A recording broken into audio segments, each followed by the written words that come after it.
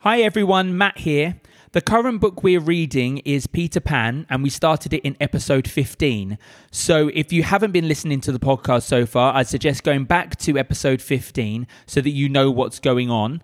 If you're brand new to the podcast, I'd say go back to episode 2, where we read Alice's Adventures in Wonderland, and you can binge all the way from there. Thanks.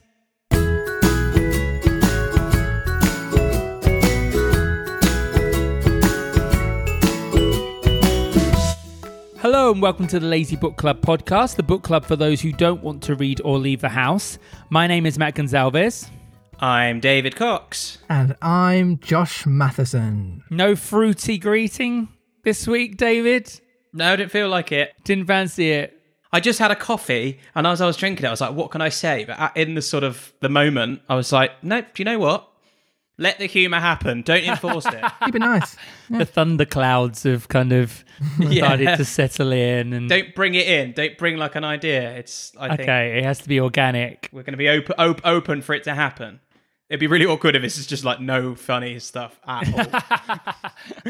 Well, I mean, the chapters are getting darker as we go on. It's true. As we've said. So who knows? It might just get horrifying rather than funny from here on out. We'll find out. But this week we're looking at chapter 14 of Peter Pan, which, if I remember correctly from last week, is The Pirate Ship. Correct. A lovely on-the-money title again by J.M. Barrie. I wonder it's set. Yeah, no, exactly. I don't think it takes much to decipher that code. Quite easy to crack. Cryptic. So last week, Captain Hook managed to get into the home under the ground, and we had this really creepy, psycho, So creepy. lurking in the shadows, paedophile, looking at Peter sleeping kind of moment, which made us all feel very uncomfortable. Yeah. But just before he left, because he couldn't get into the room, Captain Hook put some poison into Peter's medicine, which was ultimately drunk by Tinkerbell to save Peter's life. And we had the moment where Peter asked all the readers around the world, do you believe in fairies to save her life? It was a literary pantomime, and we all shouted. It was fun. A literal literary pantomime. Do you know what? It's funny. I was on the bus the other day, and I knew someone must have been listening to our podcast because they were on the back of the 284 on the way to Lewisham, and they shouted, "I do believe in fairies." So didn't make up that anecdote. So you met Crazy Tracy then on the bus? Yes, I don't know. Actually, now it comes to she didn't have any earphones in. No. And she was talking to her shoulder like there was a fairy on it. It's Lewisham. Yeah, exactly. This week, we're assuming that Peter's going to go on the rescue and take on the pirates head on. So I'm actually quite excited about this chapter. I'm hoping this is going to be the culmination of the last 13 chapters of there not really being a lot of action. Yeah, surely this is the big finale, or the ramp up to the big finale. We've got to be nearly there. I don't want him to describe the battle like he did the last one. Is my only problem. It's like the strategy. God, please, JM. Yeah, it's like a history textbook, wasn't it? This is a global classic. I want it to end going like, do you know what? That was absolutely worth the build. Yeah. Not go. I don't want to go. I don't want to come having gone like. Okay. Well. Yeah. Okay, if he happened. describes the fight like he did the chapter at Maruna's Rock, do you know what I mean? Where it was like that was a bit more of a blow by blow. Yeah, kind of true. between the boys and the pirates. That was actually quite a good little fight. Yeah, scene. that was better. Yeah, it was. So hopefully it's along those lines. I think it's just because J.M. Barrie wanted to kill off all of the Native Americans, but then was like, "Is this harsh? I probably shouldn't describe this." He didn't feel settled while there were people No, different exactly. ethnicities on the island. Yeah. So there's too much diversity. Bye. Well, Back to I'm not being Peter. funny. Most Victorian children, this was the height of colonialism, right? I mean, I'm pretty sure Britain was starving 25 million Indian people right now. Yep. During this book. So, I mean, I'm pretty sure the kids probably, well, I don't know, depends on how good the British propaganda machine is, I suppose. Yeah, I'm not sure I'm not sure your average Brit would have been very aware of that sort of stuff. No, probably not. That's going to be the surprise ending. Britain invade Neverland. And start nicking all its sugar. And then in the 60s, they're going to leave Neverland independent, but without any resources. And a militant government. And a puppet king. It's going to be Nibs, isn't it? Right, so we jump in then. Chapter 14. Yes. Yes, let's. Chapter 14. The Pirate Ship. One green light squinting over Kidd's Creek, which is near the mouth of the Pirate River, marked where the brig, the Jolly Roger, lay low in the water. A rakish-looking, speedy-looking craft foul to the hull, every beam in her detestable, like ground strewn with mangled feathers. She was the cannibal of the seas, and scarce needed that watchful eye, for she floated immune in the horror of her name. The horror of her name. She's called the Jolly Roger, right? Yeah, it sounds like a great place. Yeah, that's what I mean. It sounds like the magic bus, like coming round. Somewhere for a kids' party. Like Yeah, they got a ball pond. Yeah, Mum, can we go to the Jolly Roger? Yeah, I'm imagining like glitter cannons and streamers and woo! Yeah. Peter hates glitter. It's not quite the Curse of the Black Pearl, is it? no, that's what I mean. The Black Pearls is such a good name. I think it's the name Roger as well. Never Yeah, really helps the he's situation. a old middle-aged man who's worried about his lawn. It's like, all right, Rog, you okay? Yeah, not It's too bad. it's in memoriam of a caretaker that Captain Hook was fond of. He was 50 and he was from Ruislip. She was wrapped in the blanket of night, through which no sound from her could have reached the shore. There was little sound, and none agreeable, save the whir of the ship's sewing machine, at which Smee sat, ever industrious and obliging. I love how they've got a...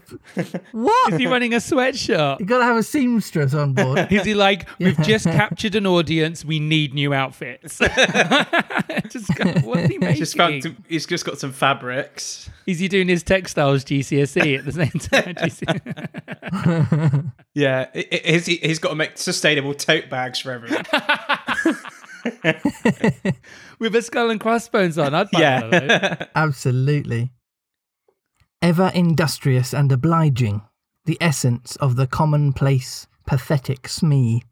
I know not why he was so infinitely pathetic, unless it were because he was so pathetically unaware of it, but even strong men had to turn hastily from looking at him.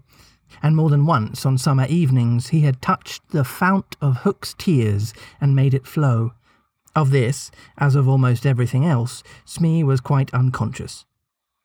A few of the pirates leant over the bulwarks, drinking in the miasma, putrid mist of the night. Others sprawled by barrels over games of dice and cards, and the exhausted four who had carried the little house lay prone on the deck, where even in their sleep they rolled skillfully to this side or to that, out of Hook's reach, lest he should claw them mechanically in passing. That's a stressful night's sleep, isn't it? Yeah. Like, I'm going to say, like we've all been in situations when you're growing up, or like, you know, just sleeping near people, but it sort of adds a little bit more of the stakes with the person sleeping next to you's got a gigantic hook. Yeah. The closest I've ever come to that was one Christmas when we were all sort of piled in the living room, all the kids, and I woke up under the Christmas tree with like needles in my face. That's not the same, but... So were they judging Smee for sewing?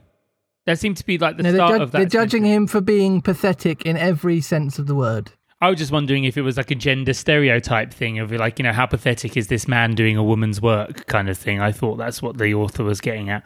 Maybe. It wouldn't surprise me if he was. Mm. Hook trod the deck in thought. O man unfathomable. It was his hour of triumph. Peter had been removed forever from his path, and all the other boys were in the brig, about to walk the plank. It was his grimmest deed since the days when he had brought Barbecue to heel, and knowing as we do how vain a tabernacle is man, could we be surprised had he now paced the deck unsteadily, bellied out by the winds of his success? But there was no elation in his gait, which kept pace with the action of his sombre mind. Hook was profoundly dejected. He was often thus when communing with himself on board ship, in the quietude of the night. It was because he was so terribly alone. This inscrutable man never felt more alone than when surrounded by his dogs. They were socially inferior to him. Hook was not his true name. Oh, We're gonna find Oh, out there what- we we're gonna go. find out- That explains David Dickfingers. Yeah, his name's James It's all come together. Brown. No. I want to find out what his real name is now. I'm going to love if his name's like Alan or something, or like Pete. Keith. To reveal who he really was would even to this date set the country in a blaze. But as those who read between the lines must already have guessed, he had been at a famous public school, and its traditions still clung to him like garments, with which they are largely concerned. Are we like to find out that Hook went to Eton or something? Yeah.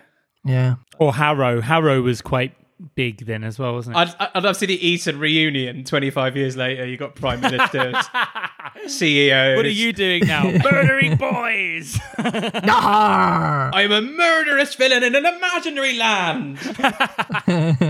Cool story, bro.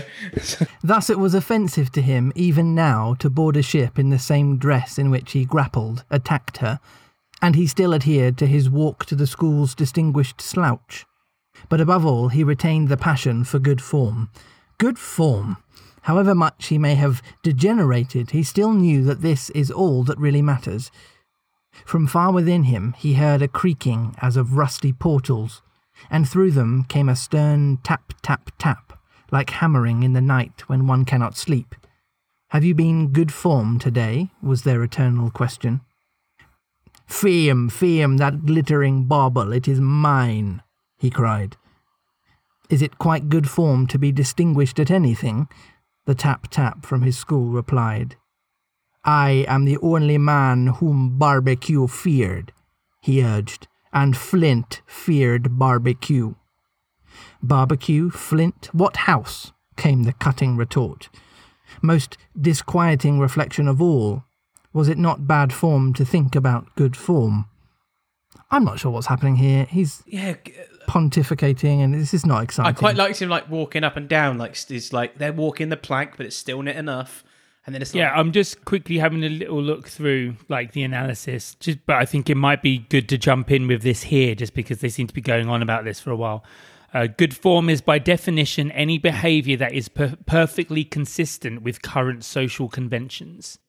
Hook's yearning for good form is closely related to Mr. Darling's desire to impress his neighbours, yet good form is also something mysterious, which rests on the lack of care about good form. It is unconscious or unself-conscious the way Peter is. And finally, Hook realises that his unachievable quest for good form may not even be a quest for the right thing. Good form might make a person likeable or impressive, but does it render a person lovable? oh wow, there's a thing. That's a whole essay that could Okay. be. Yeah, so it's obviously kind of looking at the way that a lot of these very traditional schools and other things like that, and probably traditional class structures. Obviously, if Hook went to a good school, it probably means that he's from good breeding and he's probably from upper class.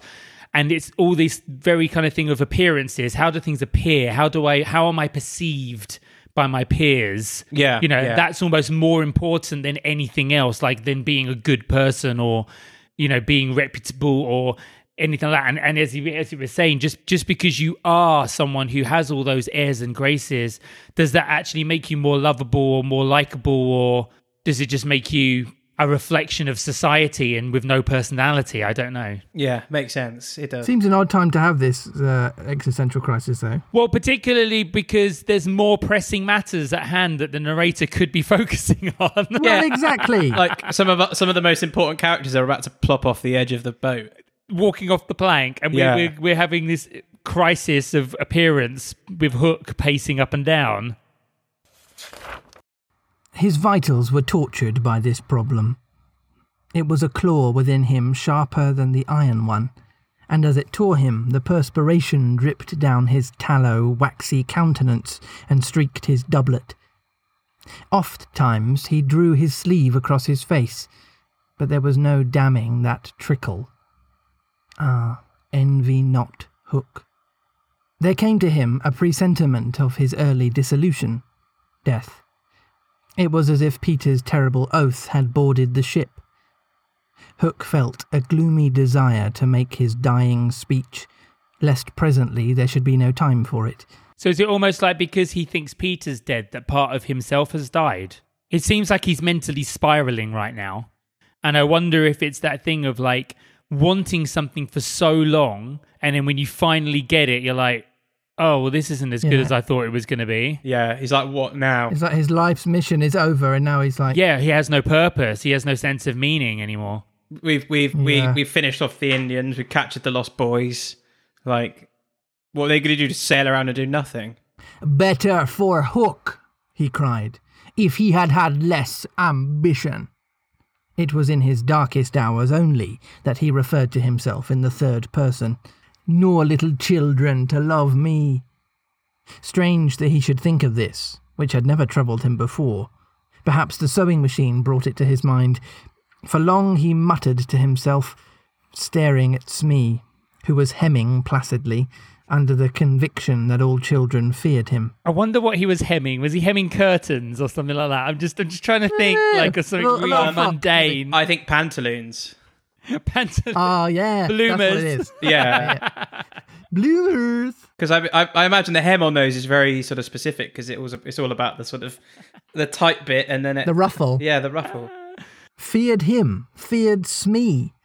There was not a child on board the brig that night who did not already love him. He had said horrid things to them and hit them with the palm of his hand because he could not hit with his fist, but they only clung to him the more. Michael had tried on his spectacles. What? I think Smee must be this little cute little pet that they can all get along well with. Is this like Stockholm Syndrome? I have no idea. After a day? It's probably the case that Smee might look like the least threatening person out of everybody, so they're clinging to him, thinking he might save them from Hook or some of the other bad men. I'm going to die, but don't I look cute? It's the lesser of 12 evils, probably. Smee is. Grief, Michael. To tell poor Smee that they had thought him lovable. Hook itched to do it, but it seemed too brutal. Instead, he resolved this mystery in his mind. Why do they find Smee lovable? He pursued the problem like the sleuth hound that he was. If Smee was lovable, what was it that made him so? A terrible answer suddenly presented itself. Good form. Had the bosun good form without knowing it, which is the best form of all? He remembered that you have to prove you don't know you have it before you are eligible for POP, an elite social club at Eton. All right, he did go to Eton then. With a cry of rage, he raised his iron hand over Smee's head, but he did not tear. Could you imagine being in Smee's position? You're just sitting there sewing, and all you hear is, but then nothing happens. Absolutely nowhere. And you just turn around, and there's just your boss with his claw just over your head, and then just goes, and just kind of walks away. You'll be like, what the hell is going on? I'm just trying to make these curtains. Just because he's deeply insecure. To claw a man because he is good form, what would that be? Bad form. The unhappy Hook was as impotent, powerless, as he was damp, and he fell forwards like a cut flower. His dogs, thinking him out of the way for a time, discipline instantly relaxed, and they broke into a bacchanalian dance, which brought him to his feet at once. Bacchanalian, in case you want to know. I'm doing Matt's job now, and I love it. Do it. So it comes from the Roman god Bacchus, who is the god of drunken revelry. Yes. So he's Dionysus in Greek. Yeah, Dionysus, and they just changed it because they were extra. But a bacchanalian party is a wild, wine-soaked, rowdy affair, which sounds great. Orgies. It does say. Orgy. It does say. So if you go on Google, bacchanalian, characterised by or given to drunken revelry. Example: a bacchanalian orgy. Oh, lovely. So Tinkerbell's there. All traces of human weakness gone, as if a bucket of water had passed over him. "Quiet, ye skugs," he cried, "or I'll cast anchor in you. Aral the children chain, so they cannot fly away. Aye, aye. Then hoist them up." The wretched prisoners were dragged from the hold, all except Wendy, and ranged in line in front of him. For a time he seemed unconscious of their presence. He lolled at his ease, humming, not unmelodiously, snatches of a rude song, and fingering a pack of cards. Ever and anon the light from his cigar gave a touch of colour to his face. "Now then, bullies," he said briskly. 6 of you walk the plank tonight, but I have room for 2 cabin boys. Which of you is it to be? Oh, it's like a competition. Oh, it is. He's going to have a raffle. He's got a big tombola. He's got a talent show. Don't irritate him unnecessarily, had been Wendy's instructions in the hold, so Tootles stepped forward politely. Tootles hated the idea of signing under such a man, but an instinct told him that it would be prudent to lay the responsibility on an absent person, and though a somewhat silly boy, he knew that mothers alone are always willing to be the buffer. All children know this about mothers, and despise them for it, but make constant use of it.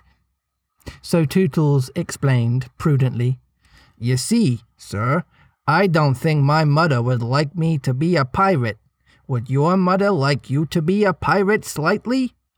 He winked at Slightly, who said mournfully, "I don't think so," as if he wished things had been otherwise. "Would your mother like to be a pirate, Twin?" "I don't think so," said the first twin, as clever as the others. "Nibs would." Of course Nibs would. And Hook was like, I was hoping for better. "Store this gab," roared Hook, and the spokesmen were dragged back. "You boy," he said, addressing John, "you look as if you had a little pluck in you. Didst never want to be a pirate, me hearty?" Now John had sometimes experienced this hankering at maths. What? His teacher had threatened that unless he did his homework, he was going to walk the plank, or like what? Maybe that's going to be like they yeah. can save their bacon if they solve this problem. Yeah, how draconian was their school in Victorian times? Yeah. They were like fearful for their life in maths. Got results. Yeah, it's true. And he was struck by Hook's picking him out. "I once thought of calling myself Red-Handed Jack," he said diffidently. "And a good name, too. We'll call you that here, bully, if you join." You only call someone red-handed if they get caught. So surely, like, only a bad thief would be called red-handed because they're always getting caught. Well, maybe it's an irony. Someone who got away with it all the time, you wouldn't call them red-handed. No. He's basically just Light-fingered Jack. admitting that he's going to be a terrible pirate. "What do you think, Michael?" asked John. "What would you call me if I join?" Michael demanded. "Blackbeard Joe." The voice helped. I was sitting there trying to think, like, what stupid name to give a baby, and Blackbeard is just the best thing ever. Michael was naturally impressed. "What do you think, John?" He wanted John to decide, and John wanted him to decide. "Shall we still be respectful subjects of the king?" John inquired. Through Hook's teeth came the answer. "You would have to swear. Down with the king." Perhaps John had not behaved very well so far, but he shone out now. "Then I refuse," he cried, banging the barrel in front of Hook. "And I refuse," cried Michael.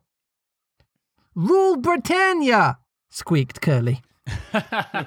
The infuriated pirates buffeted them in the mouth, and Hook roared out, "That seals your doom. Bring up their mother. Get the plank ready." They were only boys, and they went white when they saw Jukes and Ketcho preparing the fatal plank.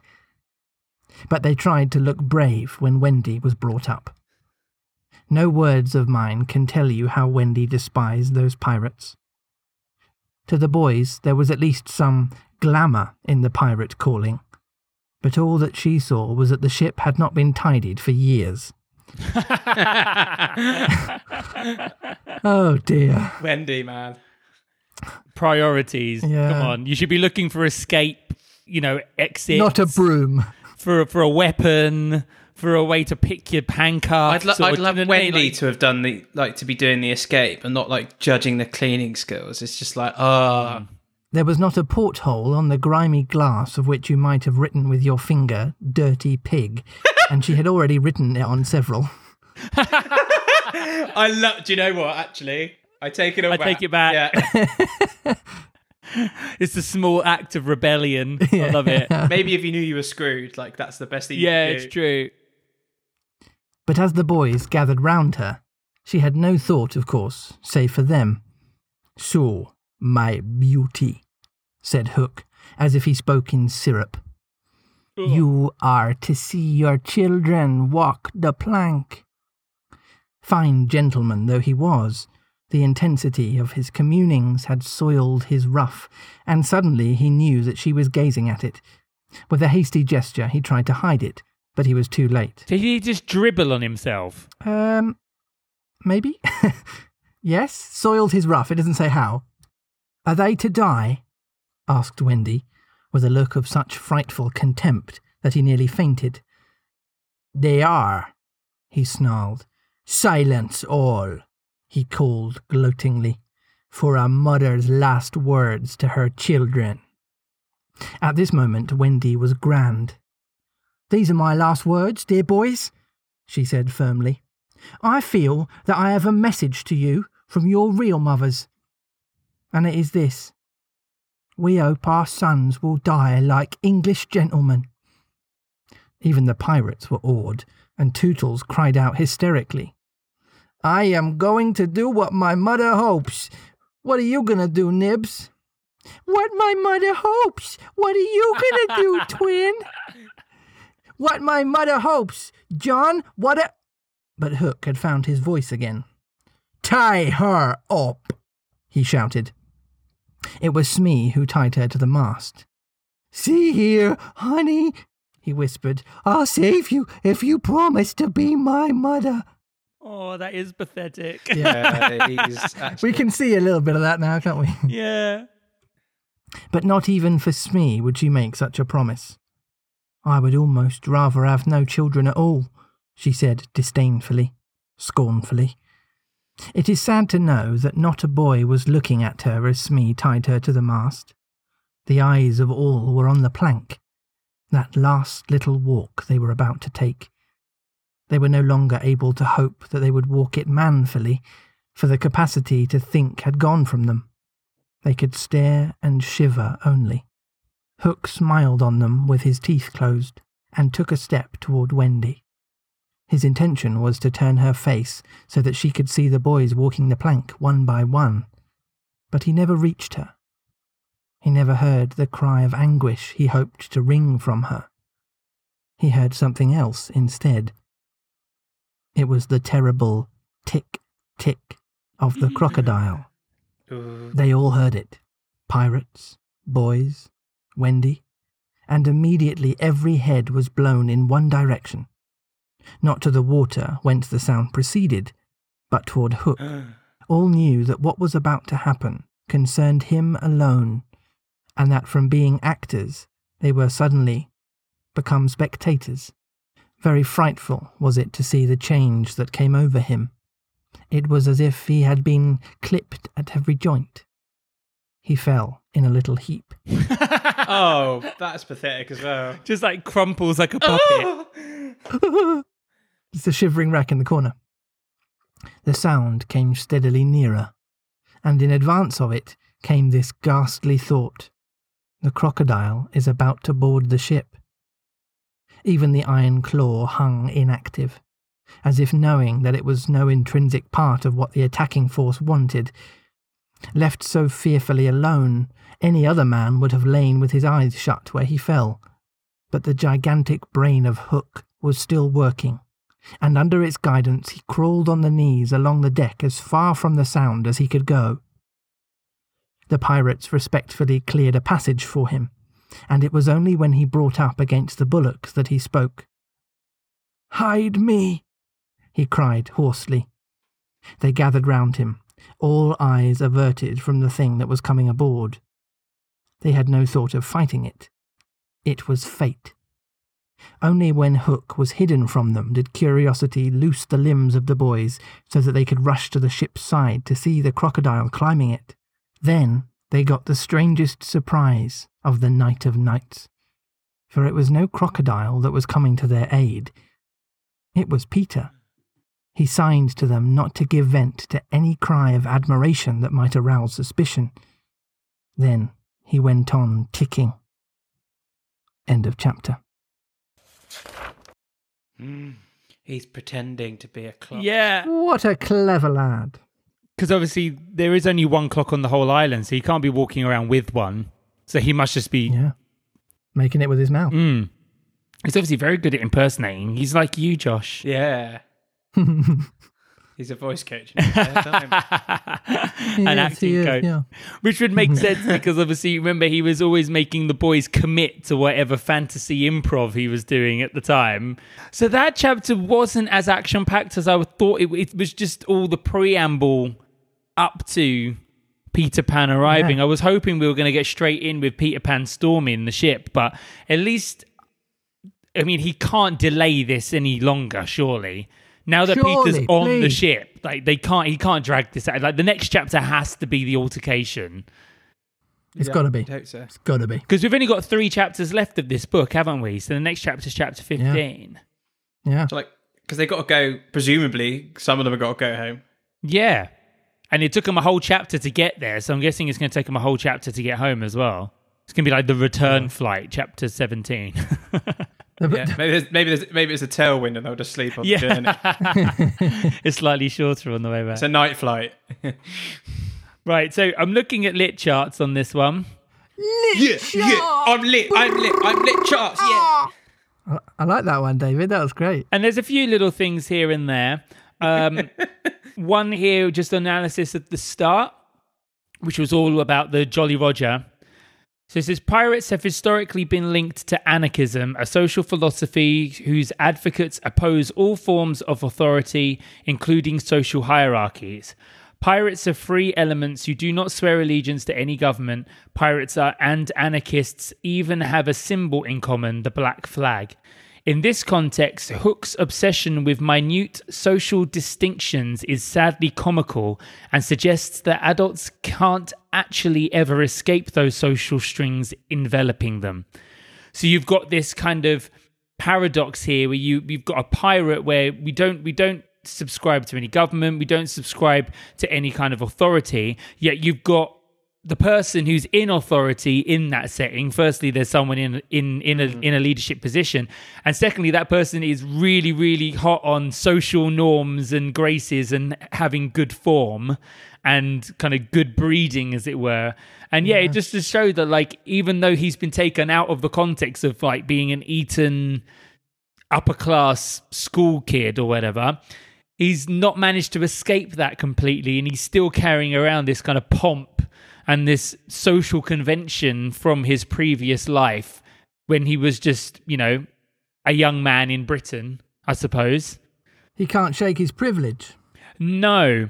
It's interesting that Smee is almost revered as a far better put together person. He's mistaking almost the kid's attraction to Smee as a good form, but it could just be because the kids look at him and go, oh, he's harmless. I'd rather be behind him or next to him than next to the guy with the big iron hook. Yeah, and the others are just salty dogs that at a moment's notice go into bacchanal and revelry. I'm going to say that so many times now. I reckon if you're on a pirate ship, the pathetic-looking man with glasses using the sewing machine probably would seem like the most harmless out of everybody on the ship. Yeah, that's but there true. also seems a bit like the last chapter. There also seems to be a little bit of, like how Hook seemed almost mad at himself for how much he sort of had this obsession over Peter. I think he's almost mad at himself that he cares. Yeah. That he wants to come across as good in some way. He's like, what? Why? Why can't I just be, But he can't shake it.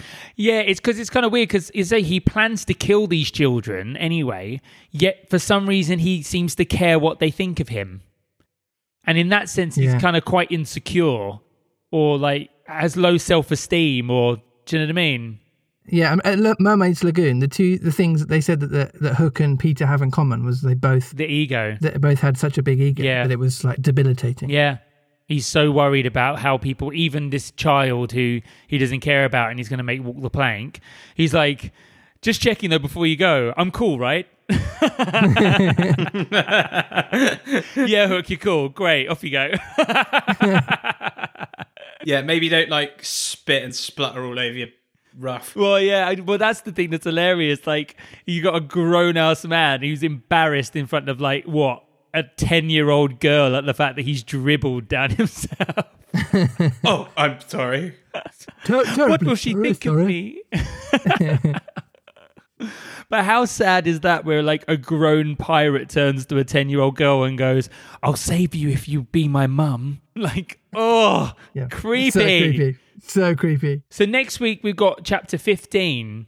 So I suppose now is a good time for us to play Guess What the Next Chapter's Called? I'm not sure. I feel like it might just be like, I'll give you a clue. The clue is it's the only chapter that we've had so far, maybe even in the whole book, that's written in quotation marks. So it's supposed to be the words of a character. Well, do you know who's? Can you remember who said the words, or who? Or is there any clue as to who has said them or who will say them? You can, I mean, it's going to be something that comes up in the chapter, I'm guessing, and you can assume from context that it's Peter who says it. Okay. I'm going to say on guard. Okay. Is it like, I've got you now, Hook, or something like that? Oh, you're not far away. You definitely get a point for Hook. Okay. So chapter 15 is called Hook or Me this time. Oh, yeah, no, Peter said that last chapter. Oh, did he? Yeah. Oh. He said it the one at we the just end read? of chapter 13. Oh. He says it at the end of it. He goes, it's Hook or me this time, and that's when he leaves the home to go to the pirate ship. Well, remember that. I'm observant, aren't I? So, but it's probably a flash. Well, it's not a flashback. It's a callback to that line to basically say, like, to set up the next fight of, like, Peter's not going to let him get away this time. It's like one of us is going to die. It's the Harry Potter Voldemort moment. It's neither can live while the other survives. Brilliant. Well, I'm looking forward to that because it finally means that this altercation might finally happen. Yeah. It's only taken like 4 chapters. Yeah. To get and what to seems like 8 years of my life. I know. It's just, Well, if you have any comments or opinions on this chapter, you can message us at thelazybookclub@gmail.com. We are on Twitter, and our handle is @LazyBookClubPod. And we've got exactly the same handle on our Instagram, @LazyBookClubPod. Now, what actually happened last week is we moved our hosting from Podbean over to Anchor. And what's quite cool about Anchor is if you are listening to us through that app, you can actually send us a voice message, which we can also include in our episodes. So if you would like to have your opinion put on the podcast, download Anchor, listen to the podcast from there, and you can send us a little voicemail back, and you might end up in the show. Isn't that exciting? Oh, exciting. Cool. That's a good Yeah. I thought that was a very nice touch there by Anchor. Congratulations, well done. Great That stuff. also means that if you are listening to this podcast through Podbean, that feed will actually get cut off this month. So you might want to try downloading a different app, maybe Apple Podcasts or Google Podcasts or Spotify or Pocket Casts or any of those places you can get your podcasts, and you'll be able to continue listening to Peter Pan uninterrupted from there. The feed's already switched over, so from there it will all be plain sailing. So next week, chapter 15, Hook or Me. No, wait, hang on. No, what was it again? Yeah, you're right. It's Hook or Me. Yeah, I love the commitment to it. Also, it was a completely wrong voice because he's Irish, and I just did a random Hook or generic Me! pirate voice. Can I hear you try it though, Matt? In Hook or Me Irish? this time. Yeah. Oh, I mean, what does an Irish person even sound like? Top of the morning. Move your arm at the same time. Oh, this is going to sound so... Oh, I don't know. I can't do it. Oh, you can. I believe in you. If you listen to this now, and then you can model it. Down. It's Hook or Me. That was all right. I give it 5. I definitely sound like I should be in Father Ted. But like, not the good Irish accents, the bad ones. Dougal, it's Hook or Me. That was a very weird episode. Go on, give us the title again in Peter Pan's voice properly. Chapter 15. Hook or Me this time. There you go. You got the aggression behind it as well. I liked it. Thanks. Right, we'll see you then. Bye. That is all. Got it in.